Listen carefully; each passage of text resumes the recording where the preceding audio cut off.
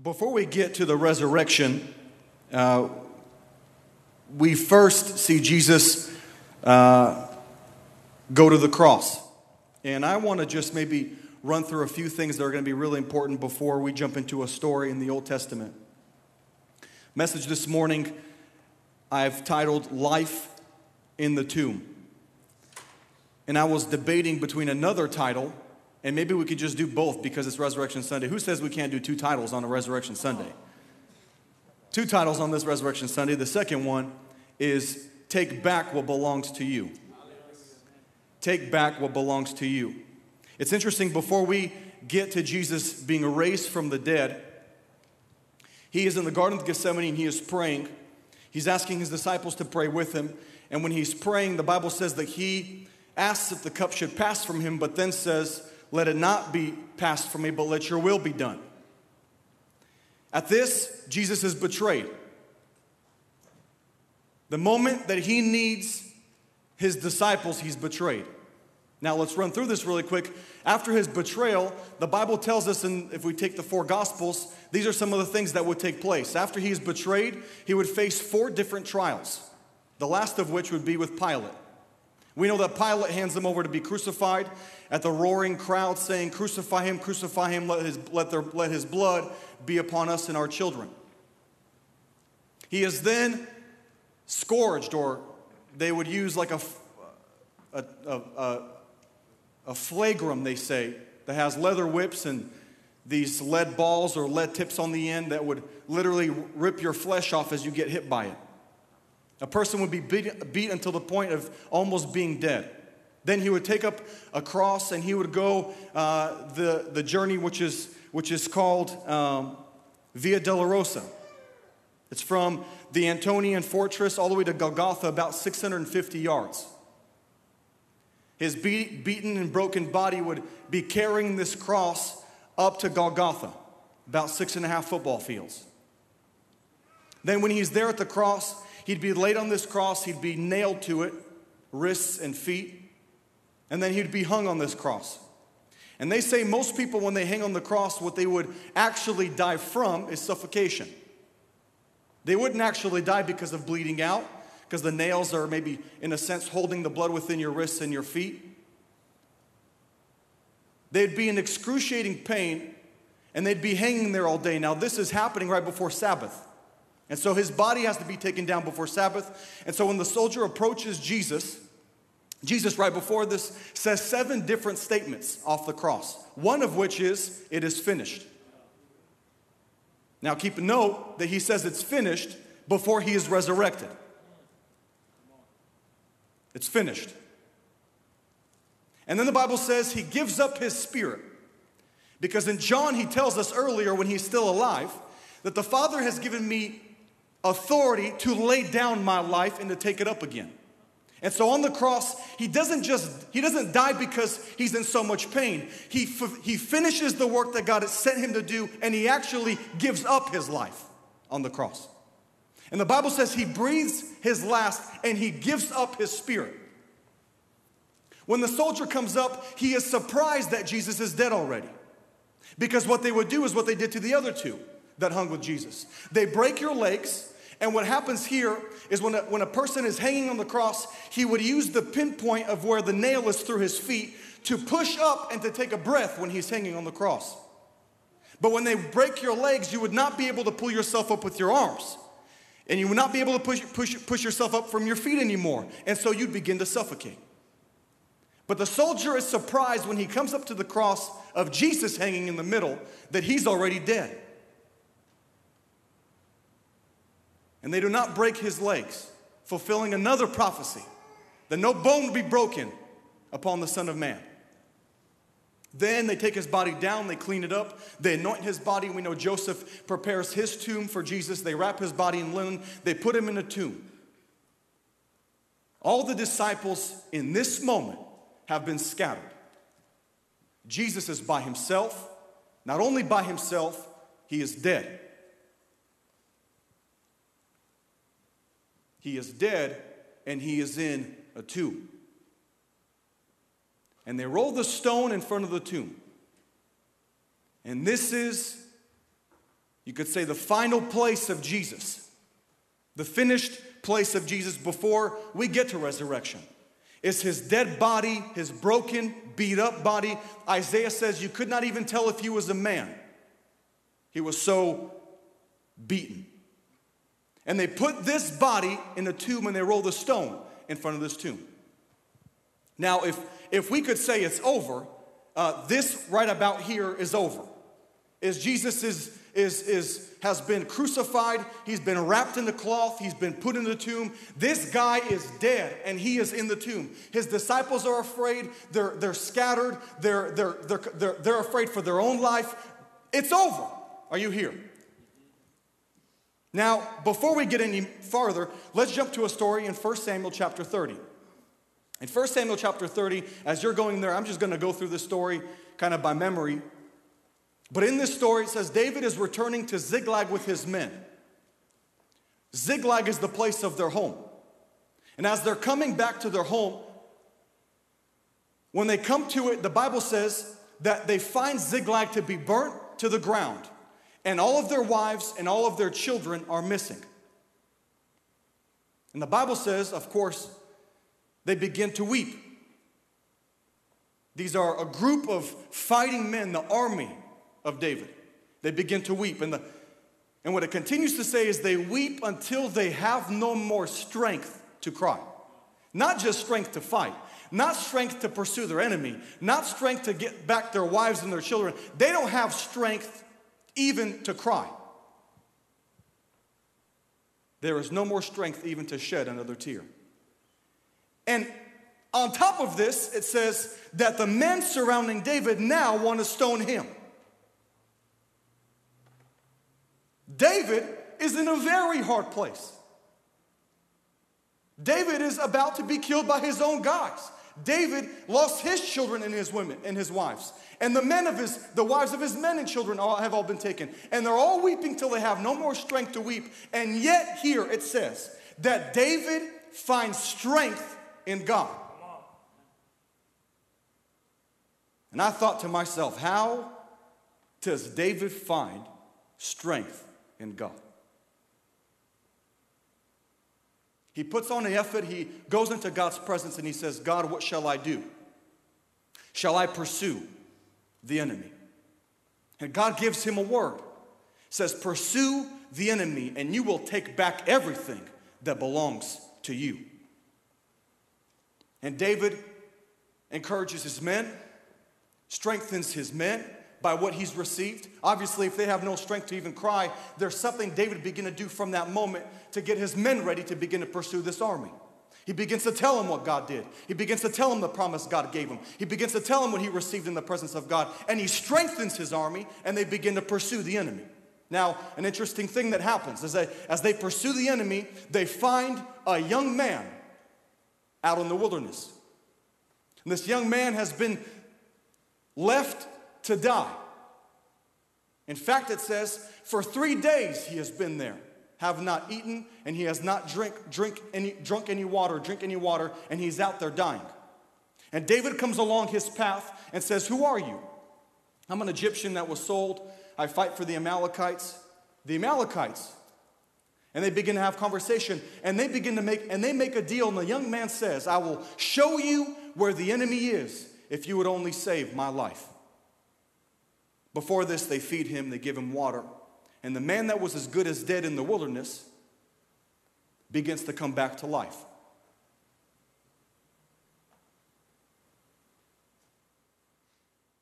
Now, this is interesting to me because Jesus is as good as dead in that tomb. His disciples are not there. His body is wrapped in the cloth. The tomb is closed by a huge stone. It's finished. David is pursuing an enemy, finding strength in God, receiving a word from God. But on the journey to pursue his enemy, God puts a young man in his path who has been dying in the wilderness for 3 days. We find strength in God in the moments that we have no strength. It says they had no strength even to cry. See, it's our responsibility, and what I want to talk about, kind of going back and forth with the story of Jesus in the tomb before he's raised from the dead and David, is there's a finished work that we have to complete, and there's a finished work that God completes. See, when Jesus hung on the cross, he said it's finished, but he had not been raised from the dead because it wasn't for him, or I should say, it wasn't up to him to be raised from the dead. It was up to him to die on the cross. See, when Shadrach, Meshach, and Abednego were facing the fire, it wasn't up to them to save their life. It was up to them not to bow in worship. They didn't bow in worship. And they said, even if you throw us in the fire, and even the God that we believe in, if he does not save us, we will still not bow. They had strength in God because they made a decision not to worship who are they not supposed to worship. They stood in the crowd that everyone bowed in. See, it's interesting, Jesus also was standing faithful before God even when all the disciples had deserted him. He did not even raise his voice before Pilate to make himself innocent before Pilate. Pilate saw without words that this man was innocent, but still gave him up to die. There are things that we have to do, and God begins to do what only God can do. When Jesus was hanging on the cross, he understood, this is the moment that I came here for. It was up to Jesus and his obedience to God to go to the cross and die a death. This is why Paul said in Philippians, he was obedient to death and even death on the cross. He obeyed God's word and he went to the cross in obedience to that word. Are you here?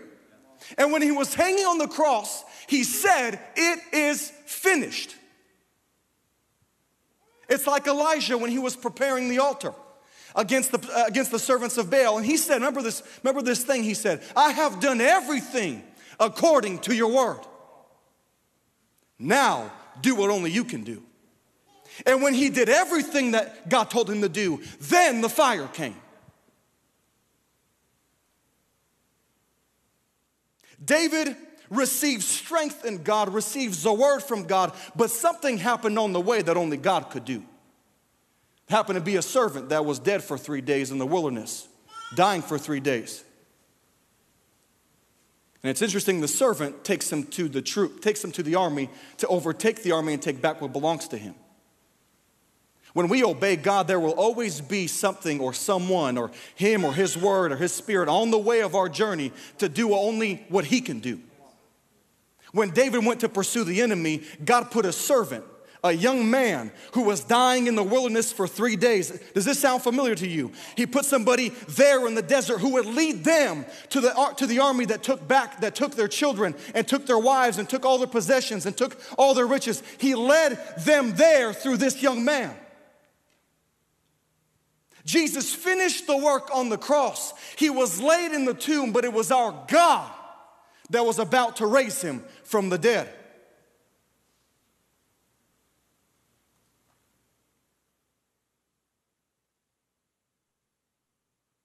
When we obey God's word, when we trust God, when we trust his Holy Spirit,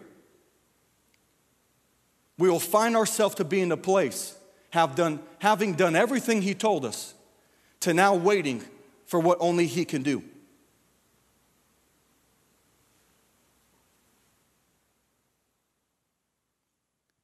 Hebrews 12:2 says that he is the author and the finisher of our faith, who for the joy set before him endured the cross, despising its shame, and he was seated at the right hand of the throne of God. 1 Corinthians 15:14 says, if Christ had not been raised, then all of our preaching is useless, and your faith is useless too. We have a complete faith. This word that's used in 1 Corinthians 15 says our faith would be useless. In other words, our faith would be empty or void if Christ had not been raised. But we know that Christ was raised. We don't have an empty faith, we have an empty tomb. And faith that we've received is complete. Are you here? Our faith is complete. We have a complete faith. If it wasn't for the resurrection of the dead, we would not have a complete faith. In fact, the faith that we claim to have would be useless. But we have a complete faith. See, where I am right now in the faith that I have, God wants to finish this work within me. The faith that He started in me, He wants to finish this faith in me. What is finished faith? Finished faith is fulfilling all that God had commanded us to do. Finished faith is whatever God told us to do, we did it. God, according to your word, I've done it. Finished faith is not just lifting hands and screaming and shouting and saying amen. Finished faith is obeying God's word. Finished faith is doing what God told us to do. The heroes of faith in Hebrews 12, why are they heroes of faith? Because all that God told them to do, they did. Stay with me. All that God told them to do, they did. And that the doing of what God told them to do, God did what only He could do.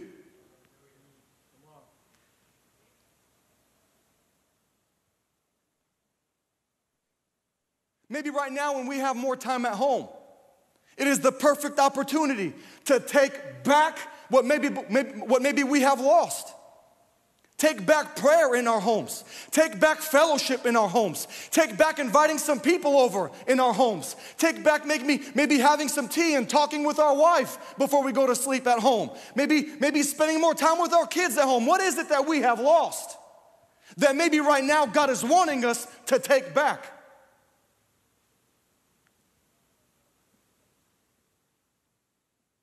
If the fullness of my Christianity is only happening in the house of God, have we lost something?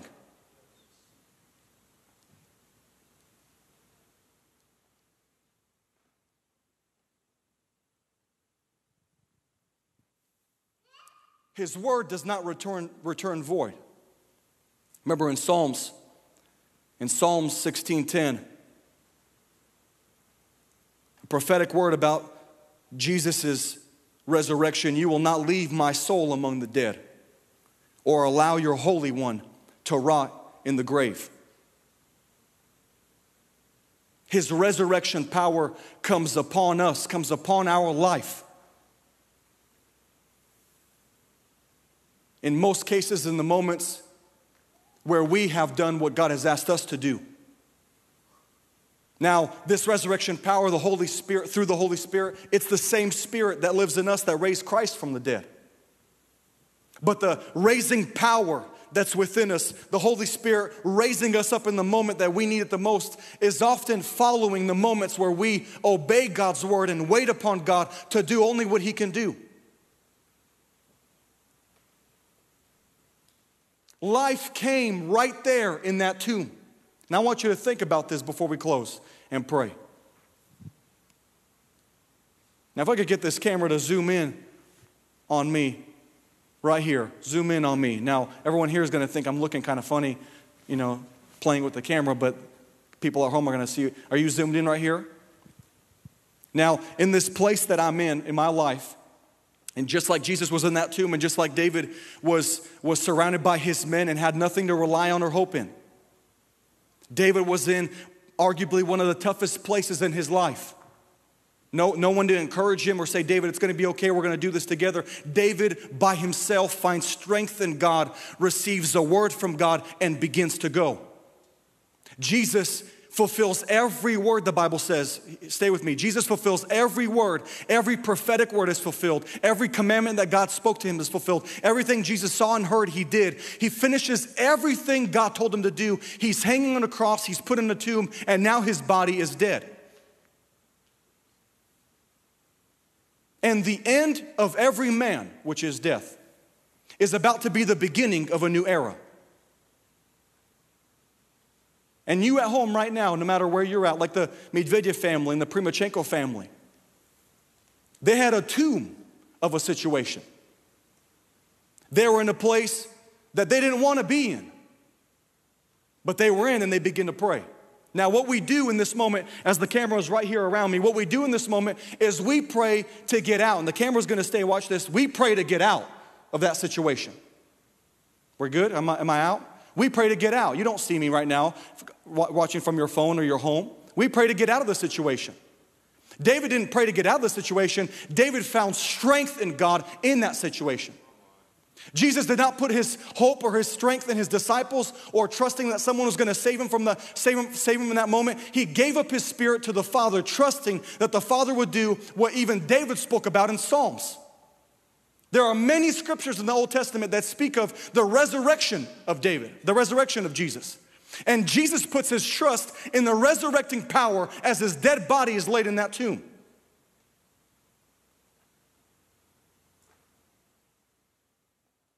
We pray to be out of that situation. We pray, God, take me out of where I am. Why is this happening to me? What can I do? God, why me? Have you forsaken me or abandoned me? Where are you, God? And we say all these things, but it's in those moments that we can actually find strength in God. It's in those moments God is there and he's got a word ready for us. And so when I'm in that situation, and I'm not praying for God to take me out of it, but I begin to pray, God, I need a word from you in this situation. I need strength from you. I have no strength. And in this place, in that tomb, we begin to find strength.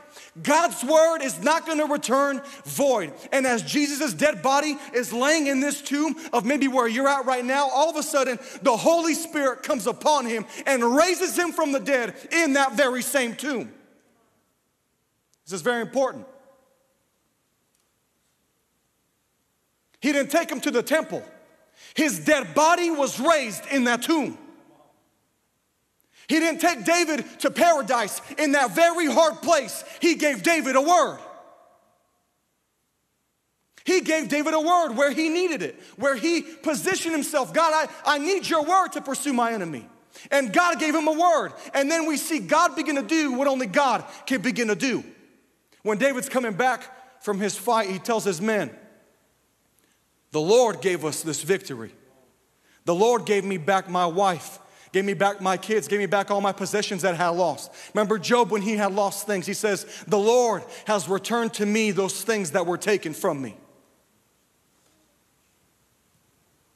And in that very tomb of our life, it is there that we can find strength. It is there that the Holy Spirit can quicken us, can raise us up, can give us what we need. And sometimes, sooner or later, that stone will be rolled away and you will not be in that tomb anymore. But until then, when we face things like we faced these last few weeks with the Primachenko family. Now, if we're honest, sometimes when you hear the update of how she was doing, you get afraid. You get afraid. Maybe even begin to worry. Maybe as you're praying, there's all kinds of thoughts going through your mind.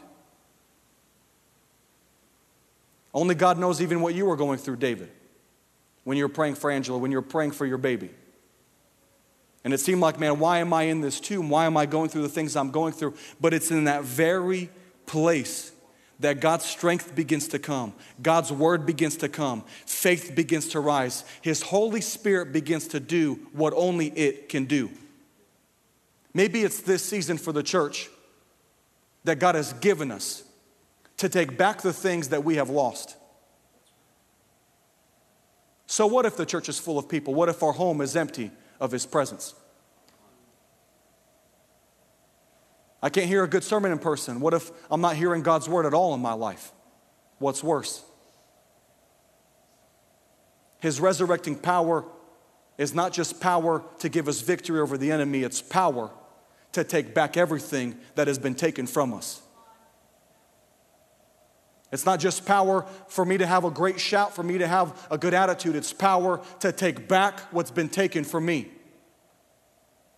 You see, from that moment, Jesus didn't just roll the stone away. He broke down the gates of hell. He took our salvation. He took our redemption. He presented His blood before the Father. Our healing was fulfilled in Him. Our redemption was fulfilled in Him. Our future was fulfilled in Him. The call, the plan, the destiny of God upon our life was fulfilled in Him. All things that had been lost were taken back through Christ. Why? Because He did everything and He said it's finished. And then God began to finish His work.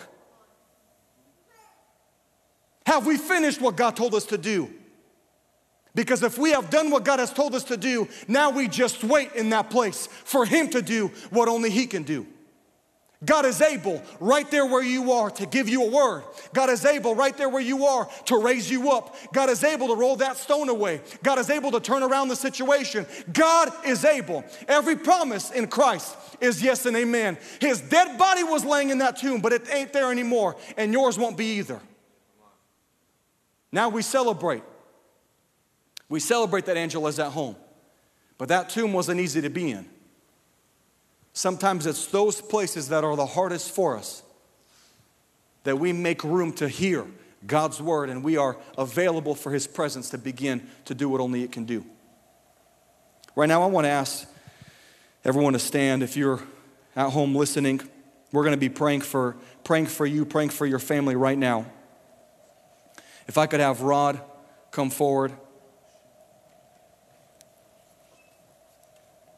and Alex Medvedev come forward.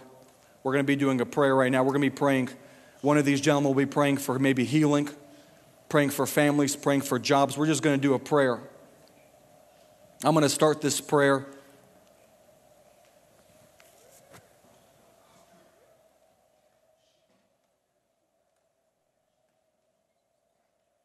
You know, I wrote down in my notes that the tomb in every human, in human perspective is definitely the end. The tomb, as far as us as humans go, it's over. It's the end of human effort. It's the end of me trying to change something. Maybe you have done everything you can to change a certain situation that you maybe are going through or in. And our strength, it does run out. That this is that place of the tomb. We don't see Jesus healing people in that tomb. He's dead. But because He did everything that God had told Him to do, we have a victorious end to this story. He gets raised. Keep this in mind. In that moment, God didn't give Him a new body. The very body that was torn and crucified was the very body that was raised back to life. We don't need to change the zip code of where we are or move out of where we are. We need to allow Him to do what only He can do within us. Your body that might feel weak and there's too much against you, it's that same body that God can fill with His Spirit right now. Whether you're sick, whether you're feeling hopeless, whether you're feeling alone in this season, not being around people as much, whether you feel like your faith is getting weak because you're not coming to church, the same body right now, the Holy Spirit can begin to fill and strengthen and lift up and give faith to and renew and raise you up where you are for you to walk out of that tomb. If in this season, in these last few weeks as we've been gathering only online, you've been having a hard time with your faith, having a hard time in your walk with God, maybe even stepping away, maybe even compromising in some areas. The church altar is not the only place you can get right with God.